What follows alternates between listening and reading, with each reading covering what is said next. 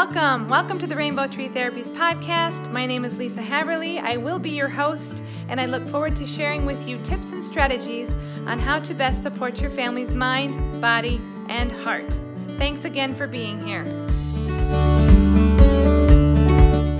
Hello, and welcome to the next episode of my podcast. This is your host, Lisa Haverly, as we navigate how to best support families' mind, body, and hearts.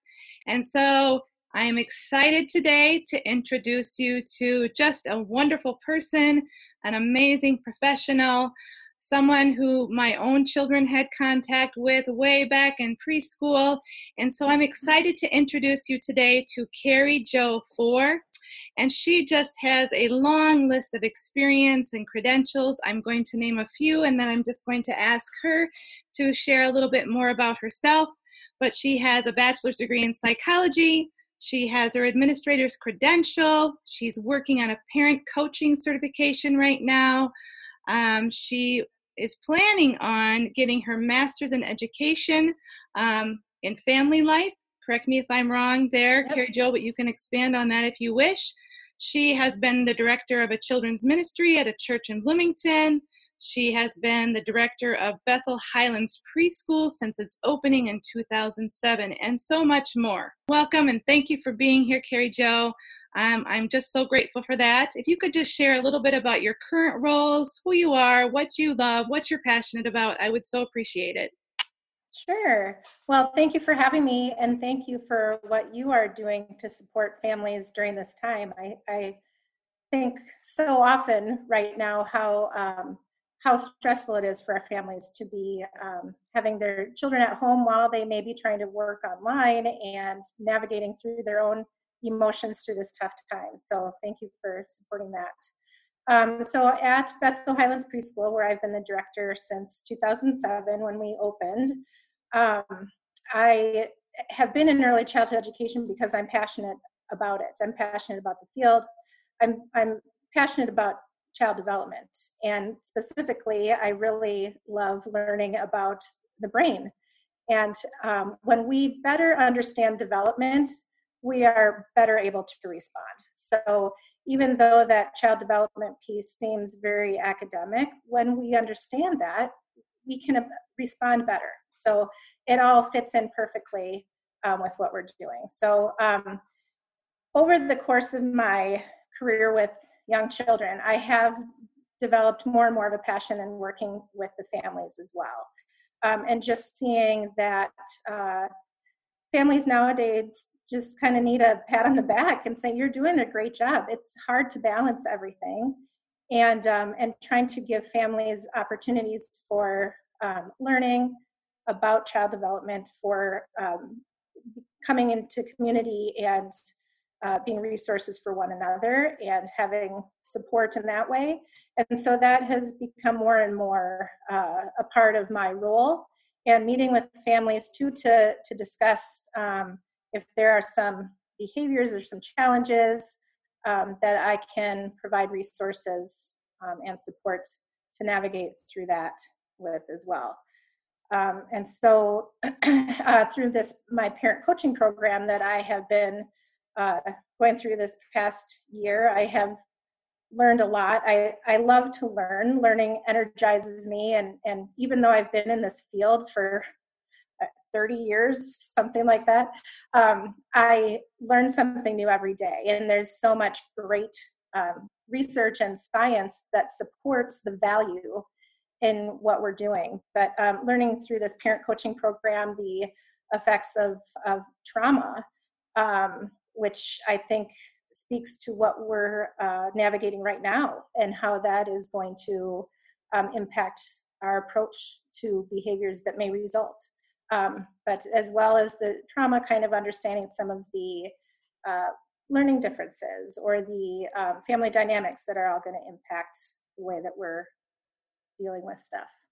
Yes, you highlighted so many things that resonates with me. knowing brain development, right? And how does a child learn? And what is the best approach to providing that kind of environment? I'll have you speak more about that in a minute.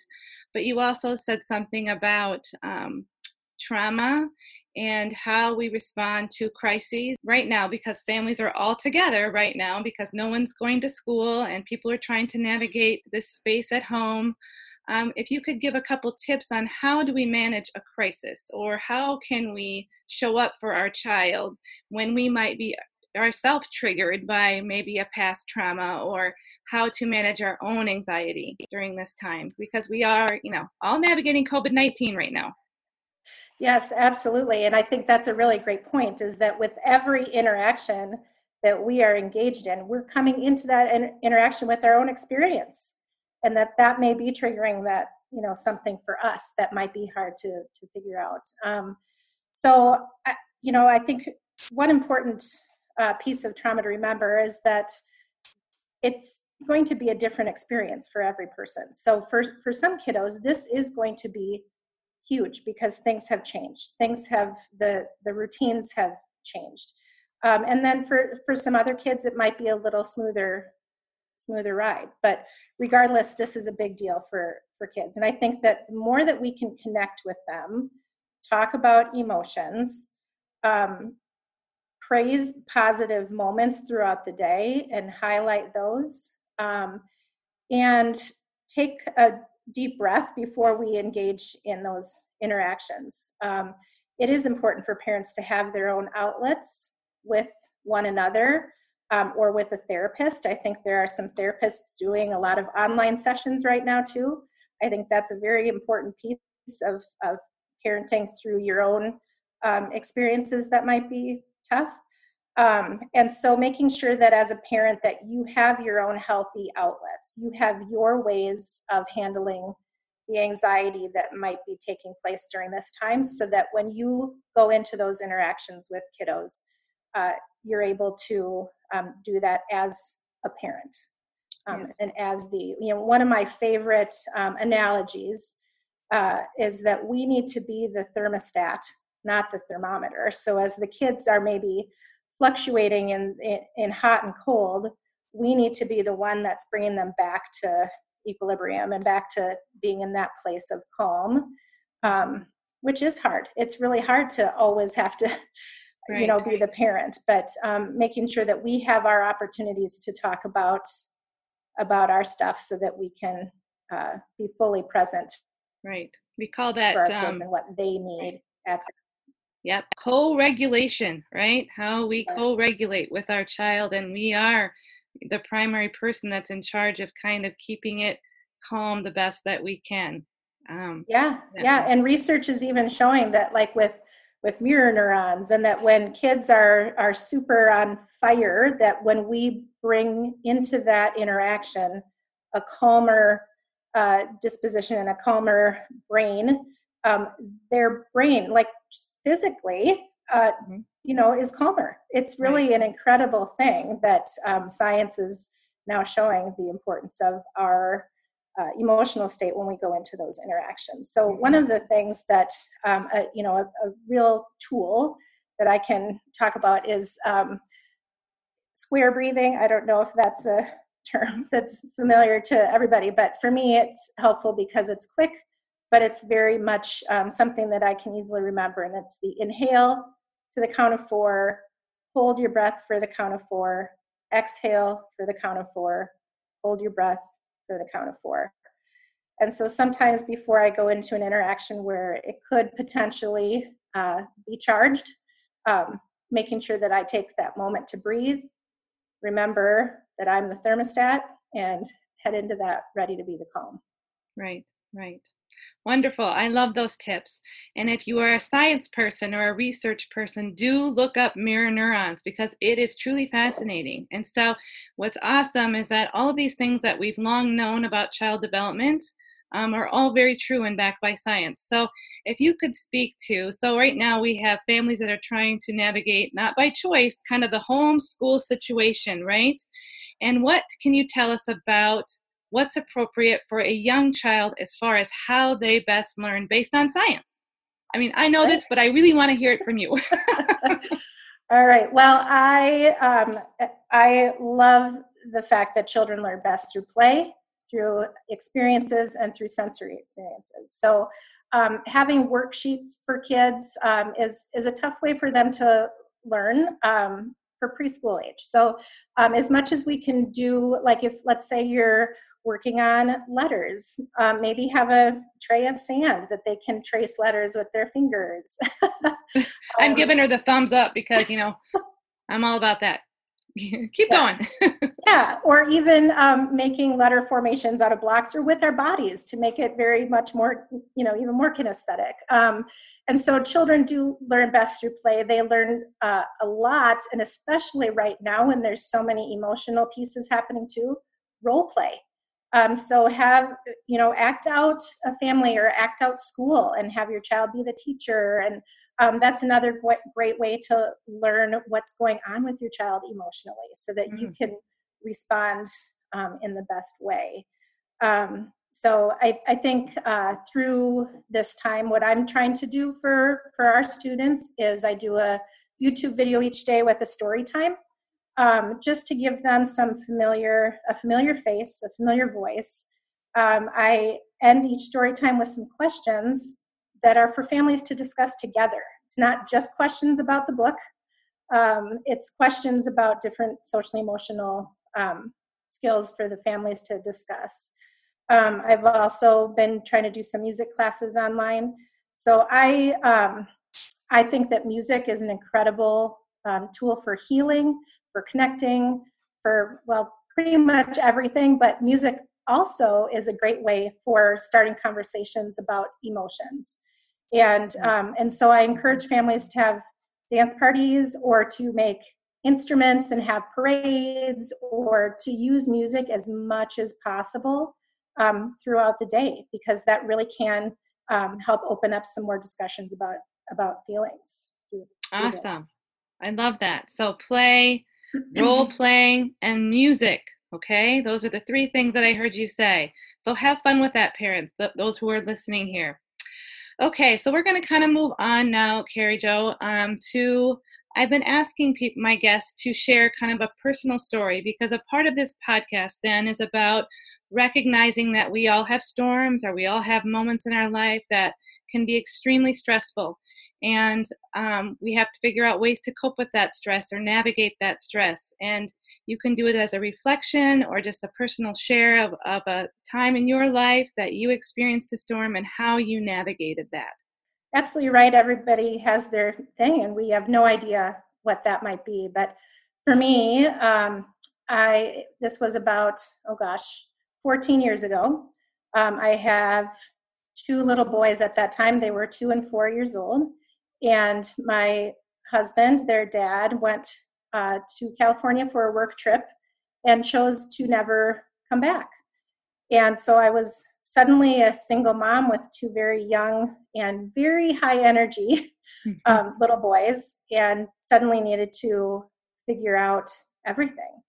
At that time, I was working part-time, but chose to remain working part-time, and instead of opting for a higher paying job that would probably be, provide more financial security, I felt the most important thing for my boys was that I was present and connected with them. And so we moved into a very tiny 2-bedroom apartment, and things were really hard. I think what defined and changed everything for me was in a moment of desperation or clarity, one or the other. I emailed some family and friends and said, I probably in all caps with exclamation points, I said, I can't do this alone. I need my village. I need help. Let's figure out a schedule when you guys can be involved and when I can have that help that I desperately need. And it happened. I had support from that point on, and I am so grateful that I recognized that I needed to ask for that. And I think that that's so hard. especially for somebody who is trying to be independent and trying to figure things out, and to be able to say, I need you, I need my village, can be a tough thing, but it changed my life. And because of that, because my village did step in when I asked and supported, I was able to support others. And then at that point, I started a support group for other single moms in the Bloomington area. And I was able to then reach others with that. And so because of that experience, my passion for, being there for parents, that's a big part of it. That's a big part of why I believe so much in making sure parents know that they're doing great. I think every one of us is doing the best we can with what we have. And we can be very hard on ourselves sometimes. Yeah. Wonderful. And thank you so much for sharing that. I am just so impressed that people are willing to put themselves out there. Because, from the outside, you look like you have it completely all together, Carrie Jo. But I do think there is wisdom to be learned in any storm or any difficult situation. And when you're in the midst of it, you may not recognize it, of course, because it's really, really, really challenging. But the one takeaway that I heard you say was that it's okay to ask for help. And I think that, given how much our culture values independence and doing it alone, that we need to kind of move away from that, and that we are meant to live in community with other people, and that we do need to ask for help, and to recognize that it's okay to do that. And so in your reflection now, 14 years later, is there anything else that you would suggest to families who might be living it right now, either going through a divorce by choice or any other kind of situation where the family situation has changed? Mm-hmm. Yeah, I think staying connected to your kids as individuals, and making that a priority. I think when you take that time each day, every day, to have a check-in, in the morning and in the evening, to have that time to check in, when they can feel seen and heard by you as the parent. I think it's going to be much easier to navigate things when they feel connected. Right. I think, it's very easy to when you're feeling alone, to confide too much in your children as your friends, and maybe trying to share too much information. And that's just not fair for those kids.